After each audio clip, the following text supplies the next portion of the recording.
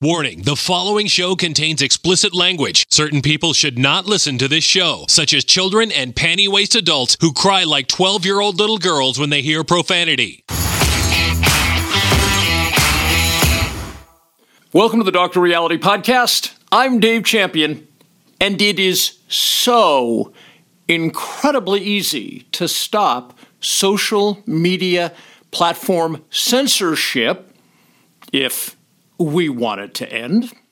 Let's begin with the current legislative landscape that is found in Title 47 of the United States Code, Section 230C2A, which reads, Civil liability. No provider or user of an interactive computer service shall be held liable on account of any action voluntarily taken in good faith to restrict access to or availability of material that the provider or user considers to be obscene, lewd, lascivious, filthy, excessively violent, harassing, or otherwise objectionable, whether or not such material is constitutionally protected. The real problem with the language of that statute is the two words, otherwise objectionable. What I mean by that is I don't think the vast majority of Americans care if a platform says, look, we don't want to have live sex acts on our platform. We don't want things that are incredibly lascivious or lewd. Some people may want that, but there's other places you can go to get that, right? The problem is the words otherwise objectionable seem to have ballooned to include statements which simply oppose the establishment narrative. It impacts political free speech, which is a huge, huge problem.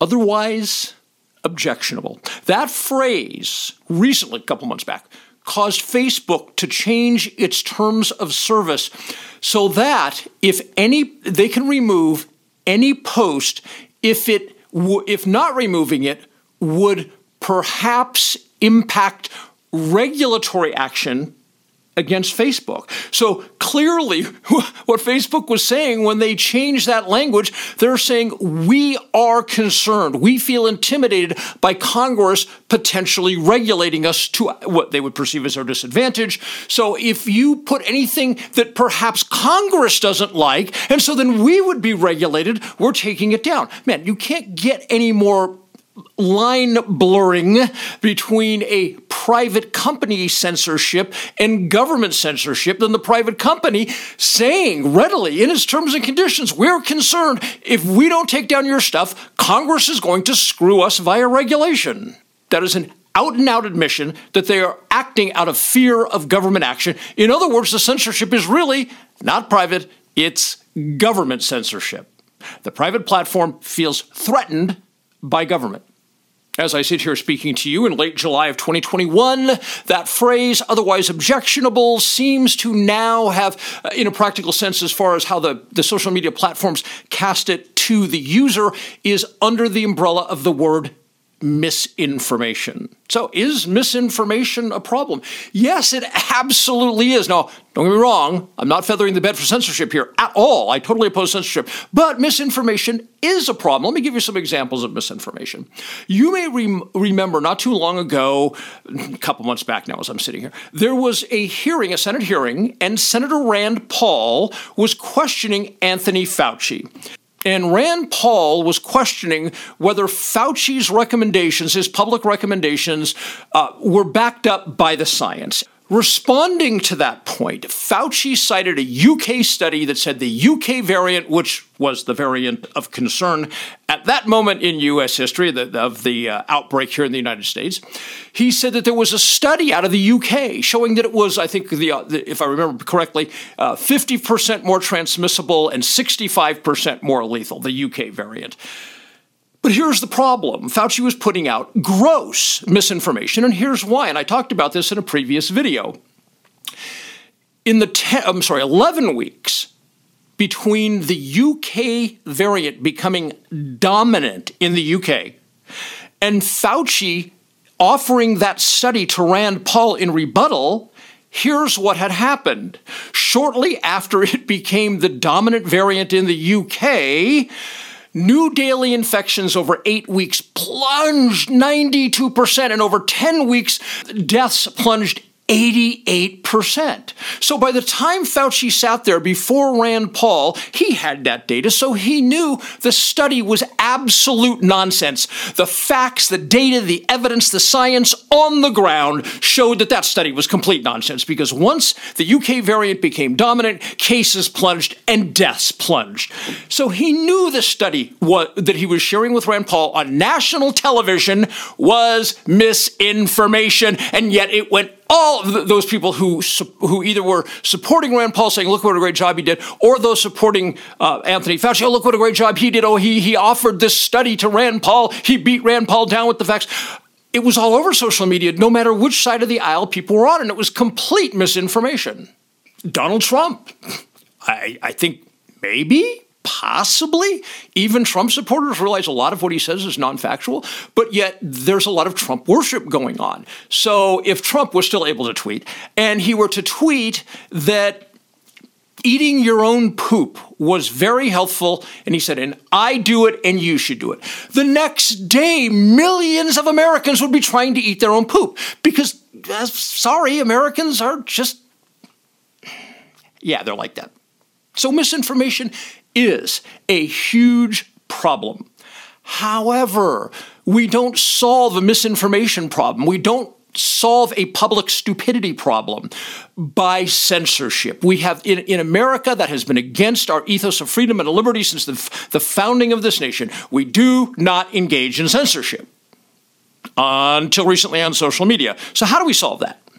A few minutes ago, I shared with you Section 230, and of course that's bandied about all the time as protecting platforms such as Facebook, and then other people say they're not platforms, they're publishers and so forth. But that's really, in terms of solving the problem, 230 is a red herring, because 230 is just a statute.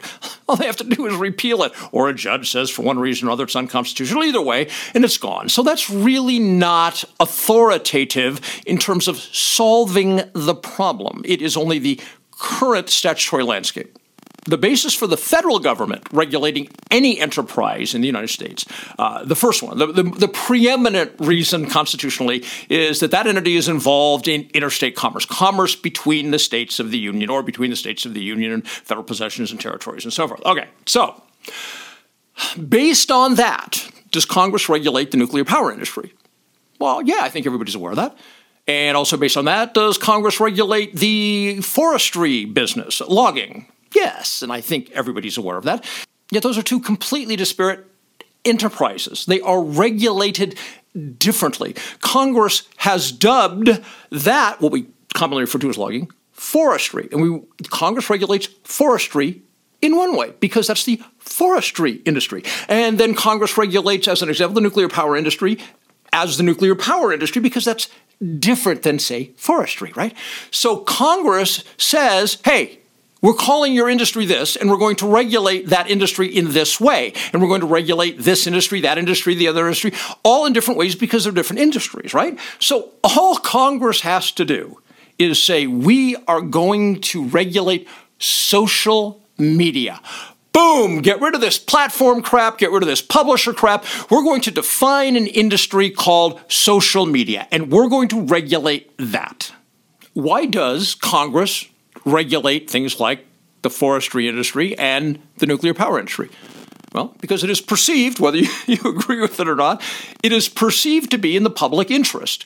It is perceived that the American people have insisted through their elected representatives in Congress that industry must be regulated, because if they're left unregulated, they're going to tear shit up and we're going to be in trouble in the long run, or the nuclear power industry. If they're not regulated, it's a for-profit industry, they're going to cut corners, they're running nuclear power plants. This could be a disaster. So, in the interest of the American people, Congress regulates them. So, in the same vein, Congress can, in the interest of the American people, regulate social media. What might be one of the things that would be in the public interest? Yeah, no more fucking censorship, because we don't do that in America.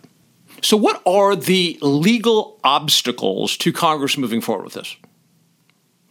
Legal obstacles? None. Zero. Congress could do this tomorrow if it wanted to. You'll note Congress hasn't done anything about this. There is not a single representative or a single senator who has even introduced legislation along the lines that I've shared with you today. Not one. I wonder why that is. There are quite a number of reasons why senators and congressmen, not on a legal basis, but on a self-interest basis, are not offering this kind of legislation. They're not doing that for quite a number of self-interest. But one of them is they want to control social media.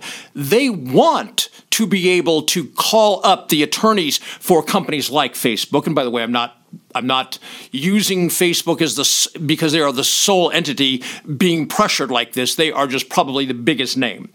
A discreet call is made to an attorney that the government works with at Facebook and says, hey, man, this has got to go. If you guys don't want antitrust actions, if you guys don't want future legislation, we need you to get rid of this stuff that's appearing on your website.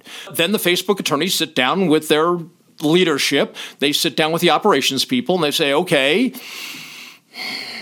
the government wants this gone. What do we want to do? And usually all the top executives go, well, unless it's somehow critical to our operation, unless getting rid of it is going to adversely affect our revenue, yeah, let's get rid of it. We don't need any problems from Congress.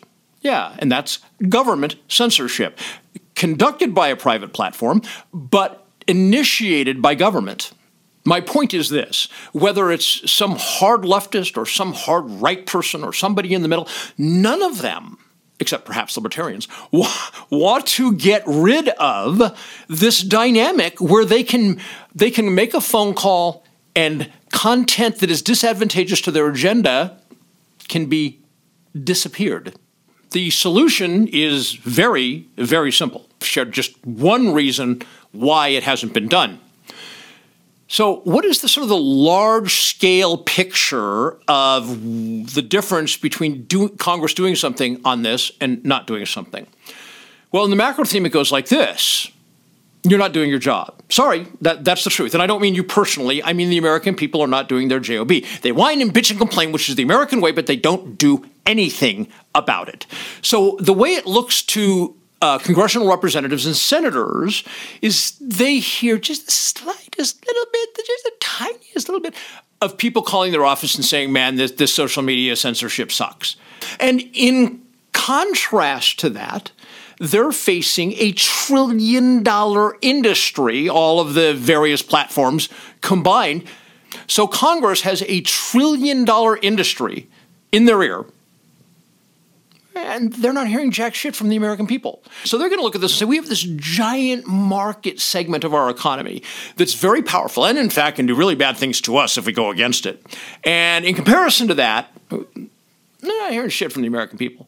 So why would they act? I mean, if you think about it, I mean, the fact that you may be annoyed and you would like them to act, but as I described the equation, why would they? In conclusion, what are my thoughts about what the American people are going to do about this? Not a thing. That's the American way. Bitch, whine, and complain, but never actually get in the fight, never actually get active, never actually go to Congress in mass numbers and say this needs to change. That almost never happens, and it's certainly not going to happen over social media censorship. Though, in my opinion, that is one of the gravest threats to our liberty that exists in this country right now. But, yeah, Americans care about liberty? Yeah, it's a buzzword, that's all. On the other hand, if you are one of the small percentage of Americans that actually does care about liberty and freedom, personal rights, unalienable rights, government corruption, and government misinformation, which of course we know is absolutely rampant. I'm well known for the phrase, the government lies all the time and lies even when the truth would serve it well. So if you are somebody to whom those problems matter, I want to encourage you to go to drreality.news. Take a look at Income Tax Shattering the Myths. Please do read the reviews while you're there. If you want to look at body science, that's great. But if we're talking about liberty, I really want you to look at Income Tax Shattering the Myths because I want you to experience a lot greater personal liberty, including keeping what you earn, because despite what Americans have been socialized to believe, that misinformation we're talking about, when you actually see the law with your own two eyes, rather than believing everything that everybody says around you, and they've never read the law either, when you actually see the law and it's broken down and explained easily, what you see is Congress has never, I think that's a critical phrase, has never imposed the income tax on the average American. the average American believes so, and the average American does a lot of things by which they raise their hand and say, oh, me, I'm the guy upon whom Congress has imposed the tax. But they're not really. They've just been bamboozled. So I want you to go to drreality.news, get yourself a copy of Income Tax Shattering the Myths, and man, it will, I promise you, blow your mind.